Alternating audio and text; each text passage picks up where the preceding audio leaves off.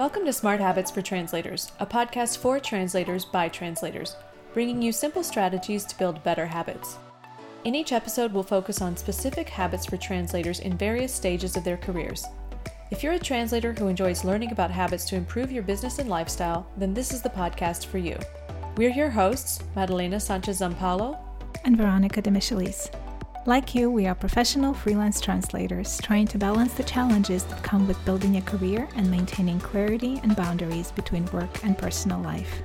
We hope you'll join us in this conversation about smart habits and discover some simple strategies you can apply today to help you build your career and achieve the lifestyle you desire.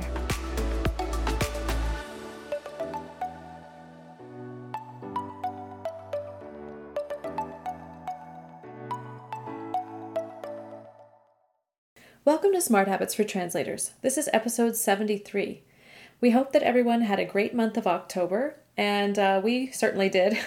We both attended and wrapped up the American Translators Association annual conference. And I don't know about you, Veronica, but I'm definitely still recovering from the conference. I'm sure you are too, as a conference organizer, and you probably need maybe even a month, the whole month of November, to recover further.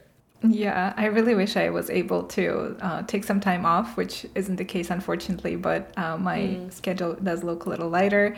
It was a fantastic conference, and it was so nice to see colleagues after so long. We really all missed it, and it's been so nice to catch up and have a fabulous in-person conference. It was a great time together in Los Angeles, and I'm already looking forward to our conference in Miami next year.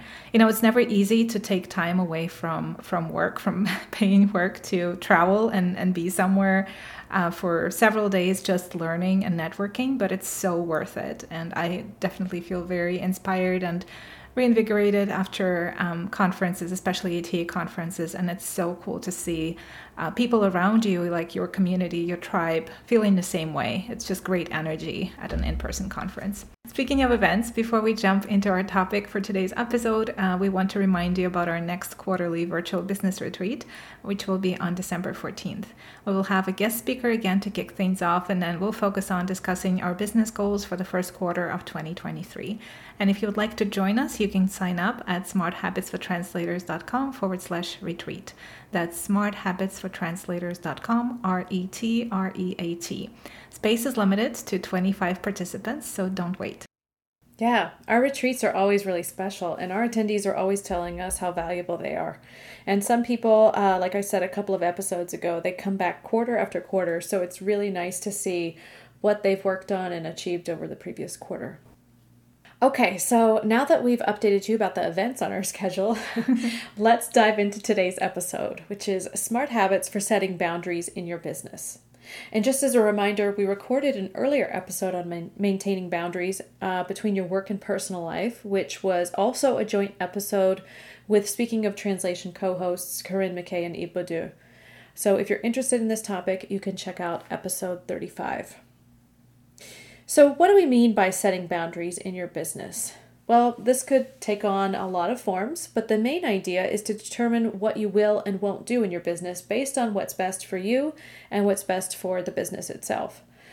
This could look like boundaries you set around the hours you work, the types of projects you take on, and even who you work with. It could also look like the areas you're willing to accept work in within your areas of specialization or something else altogether. Right. It's really important to think about setting boundaries in your business, because otherwise your day just happens, stuff happens to you rather than you controlling what lands in, on your lap work-wise and what you accept as far as projects and rates and what you spend your time on. Because we all go through different seasons in life and different phases in life and business when we also not only do we have different priorities when it comes to our work and our business and our availability, but also we have our personal life that there may be factors that you have to take into account as you're planning your availability. And if you don't set these boundaries, you are risking accepting work that doesn't necessarily fit your schedule or your priorities, and then feel resentful or upset and not really understand why you're feeling this way, or maybe regret the decisions you made. So setting boundaries is one thing, but maintaining them is also really important. Because people will always be asking you for stuff, and it's really up to you to maintain the boundaries that you've set and say no when you feel like you need to say no. I think it's really important to remember that setting boundaries is a good thing. It doesn't mean you're being unkind or uncollegial or uncooperative or negative if you decide that a certain type of project isn't right for you, or a certain client isn't right for you. And that may be it's either related to your situation and life season, or it's just not the right fit for you, period. And in fact, setting boundaries helps everyone understand what to expect. It makes it more clear for all parties involved. And that is something I think everyone appreciates in business, when people are clear and direct, and everyone understands where everyone is coming from. Yeah. And, sometimes it's difficult, because sometimes you think, well, I can set this boundary and I don't need to tell anybody. And for some boundaries, that's true. And for others, it's not. Sometimes you really do need to specify, or your actions may be telling people something completely different than what you are hoping is your boundary. So we'll probably talk about some of those things now, but, think about that, what your actions are actually telling people too. Yeah. And I think everybody just works better when they know where other people stand in a given scenario, sort of like you were just saying. So let's maybe talk about what some of those scenarios of setting boundaries in your business might look like, and when we've had to do that ourselves. Yeah. So for me, for example, I've had to set the boundary before, and honestly, pretty consistently even now, of allocating a certain amount of time to certain projects, or even to projects that don't involve clients, for example, volunteering. And this is really important. It's necessary for you personally. It's necessary for your business. And also, if you're anything like us, I'm sure that your volunteer work could take over your work day very quickly, very easily. There's always something more to do. It's like you were saying, people will always be asking you for things. That's not going to change. And when you realize that, people ask you to do things or volunteer for things because they realize you're a competent person, and they realize you're maybe a team player or easy to work with. That's wonderful. That's great. But does the actual work fall into the time that you've dedicated to that type of work? And that can be a difficult thing. I often joke that I should track the time I use for volunteering, but I'm a little afraid to do that, to be honest, because sometimes, even though I've set boundaries with time, I go over that time. And it's really easy to do. So, think about what that looks like in your schedule. Are you going to do your volunteering all on the same day of the week, every week, or for a certain amount of time each day? Maybe you just set aside a half hour in the morning, a half hour in the afternoon, or an hour per day, some other way. And what does that look like for you? And when that time is up, how are you going to sort of hit the pause button until you're able to come back to it? And that is not an easy thing. It's so much easier said than done, I think. But you really have to be conscious of it. And that's, I think, the harder thing is to, just get into the work and not, realize that time is passing so much. And then you go, oh my goodness, half my day is gone. So I find that trying to be very careful with your time is probably, at least in my opinion, one of the best ways to set boundaries. Yeah, I agree. And I think that may be an issue for many people who, like us, have a lot going on and have a lot on their plate, and who thrive having a variety of projects they're working on. I think it's a healthy thing to do if that's what you enjoy, and if that's what's working, that's what works for you and your work and lifestyle. But it's really important to set boundaries. For me, in addition to volunteering for ATA, I also volunteer for my kids' activities at school or outside of school. And because my role in ATA is a role, it's not a project that has a certain, say, delivery date. It involves often more work than just, say, a certain number of hours per week. And it really can be a full-time job. So for my kids' activities, I choose to volunteer based on say, a time commitment. So I volunteer at the library, which I know is like a 40-minute shift, and that's something that works for my schedule and I can make time for because it's important to me and it really fills me with so much joy being around kids and books for 45 minutes. But just look at what your commitments are and what you are willing to do in terms of time and involvement. And also, if you're teaching like I am part-time, you need to plan for time to prepare classes, grade classes, and that's time on the schedule. So it's another boundary to set. So if you're dedicated that time and it's on your calendar, do that and then move on to the next task that may be related to work or another activity. I think another important boundary we need to mention is the boundary of choosing to accept only certain types of projects, depending on what you are best at and what you can offer in terms of services and quality. It is really good for everyone involved. It's good for you because you get to specialize and continue working on your specialization, do what you enjoy, do what you do best. And it also makes you more efficient, I believe, because if you're working on a topic or subject matter or service that you are really good at and you really enjoy, it tends to go faster or feel more pleasant and rewarding than working on something you don't really understand and have to, check the dictionary all the time, or you feel like you're going really slowly. It's good for the client because they're getting a really professional service, and they know that it's something you specialize in, it's something you're comfortable doing. You also are more sure of the quality of your work. And it's good for your business because you, again, I think specializing is really important, especially these days as our profession is evolving. It's important to become a better specialist in your field rather than continuing being a generalist. I think that will be really hard to maintain and have a sustainable business in that case. Yeah. So for me, that's localization projects, hands down. Or creative marketing translation. That's where I really thrive as a translator or localization professional. I know I'm good at it. I have accumulated certain expertise in that area, and I know it's a great feeling for me and something I can really stand for in terms of quality towards my clients.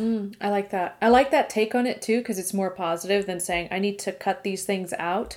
It's sort of like saying how can I do more of the work that I'm really good at, where I really thrive and where I can really show my best work. And I think that's an interesting way to look at it. Because, for example, I just got a potential project the other day from a client, and it was like 5 pages of mostly handwritten patient record. And I was like, no, I don't have time for this. And also, it's not my forte. I'm not great with people's handwriting in English or Portuguese or Spanish. It's just not my forte. It would take me twice as long as somebody who's really good at it. So it's like you're saying, do the work where you can really show your best. And and I think that's a really cool way to set a boundary, actually, because if you take on that work where you're not that good, or you feel you're not that good, or you don't, even if you just don't enjoy it, you're saying yes to that and potentially no to something else you could be doing instead. Yeah. So I like that a lot. That's really cool. And also I think it's important to set the boundary of choosing when you work. And I know that of course we all work for ourselves. So we say we get to do this, but I often hear from colleagues that are not taking any evenings or weekends off. And it's not that they're working on the weekends and the evenings because they're not working during the day. They're doing it all. And I feel like that's just a great recipe for burnout, honestly. So I use the example of taking off evenings and weekends, but if that doesn't work for you and you work better on the evenings and weekends, do that. But then take some time off during the week. It really has to be a conscious choice that you do set some boundaries around how much work you do in a given day or week. And then also that you prioritize getting some much needed rest and time off. In fact, we have an episode on that, don't we? I don't remember the number. Yes. Yeah. We do. So we'll have to link to that. It's been so many. Yeah. We'll have to link to that. It's about planning to take time off. So I think that's a really important thing, is that knowing what's good for you, also knowing when enough is enough and it's time to take some rest. Yeah, and really stick to it. Again, that's back to maintaining boundaries. If you have decided that this is your rest time, whatever time of the day or the week that is for you, that works for you, stick to that. I know it's always tempting when a good project comes in, or, you know, a potential project that you're not quite sure of. You're kind of maybe tempted to say yes to that. And you may have financial reasons to do that, which is totally fine. But that aside, I think it's important to take care of you and your well-being, and being rested is part of that. And finally, I think we need to mention the boundary of sticking to your rates. That can also be a hard one for many people, especially if negotiation is involved, which it often is. And I think a great resource to mention is our episode with Susie about rates and negotiating, and also her website. She has a blog with lots of great posts on this topic. I think, again, here, your boundary are your rates and what's best for your business financially. And treating it as a business and not a hobby involves making sure that your income covers your expenses, and you also have an ability to set money aside for things you need for your business or things you enjoy doing, and also making sure that your time that is not billable is covered as well. So, you know, when you're sure of your rates and you have your rate minimum, and you know how much you need to make per week or per day, whatever that number is, that is your boundary. So when you're negotiating with a client and they're offering you something that is much, much lower, stick to your boundary. Nobody is going to maintain that boundary for you. No. It's your job. Yeah. So if it's not the right fit, it's not the right fit. And I have clients that I've worked for many years that I really enjoy working with, and they enjoy working with me. And sometimes they have different budgets for different projects, and I understand their position and they understand mine. I think it's really important to approach this with respect from both parties, and saying, I completely understand where you're coming from. This is not the rate I'm able to offer. And then hear a respectful response back, and that makes it a very professional approach on both ends, I think. Yeah. But it's really important to stick to that boundary. Yeah, I love that one. And sometimes it's a letdown because you really wanted to work with that client, but it's okay. It's not a fit. It's business. It's not personal. So yeah. Wow, what a topic, right? Yeah. So we do love talking about boundaries and how boundaries can help us to set our businesses up for success, which means we are personally set up for success too when we do it, and we are conscious of the boundaries we set. We hope that you agree, and we would also love to hear from you about the boundaries you set in your business and why. We might even share them on a future episode if you're open to it. So please send us your boundaries that you set or any ideas about those. To share them, you can send us an email at hello@smarthabitsfortranslators.com, or you can tag us on social media.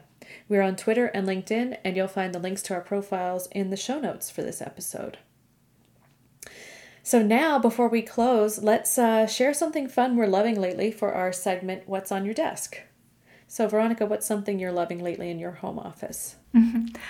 Yeah, I thought of something, and then I wasn't sure if I mentioned it before. I don't think so, but even if I did, I don't care, because it's really helping me lately, so I want to mention it again. It's a set of cards called Mindful Affirmations by a company called Intelligent Change.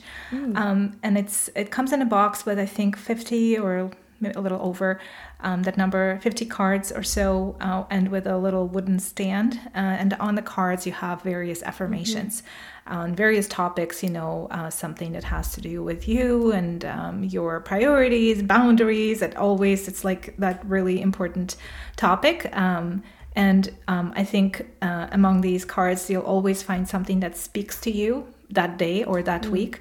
I like to switch them up every week, and it's interesting how one card really speaks to me in that moment, and it's really important, an important reminder, an important kind of rule to stick to in that moment in time. And then next week you look at it and you're like, no, that's not really, it's fine. I'm kind of I've taken care of that. Now it's another thing that's important.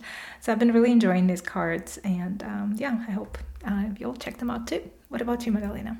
That's cool. I think you told me about those once. I don't think it was on the podcast though, but that's really cool.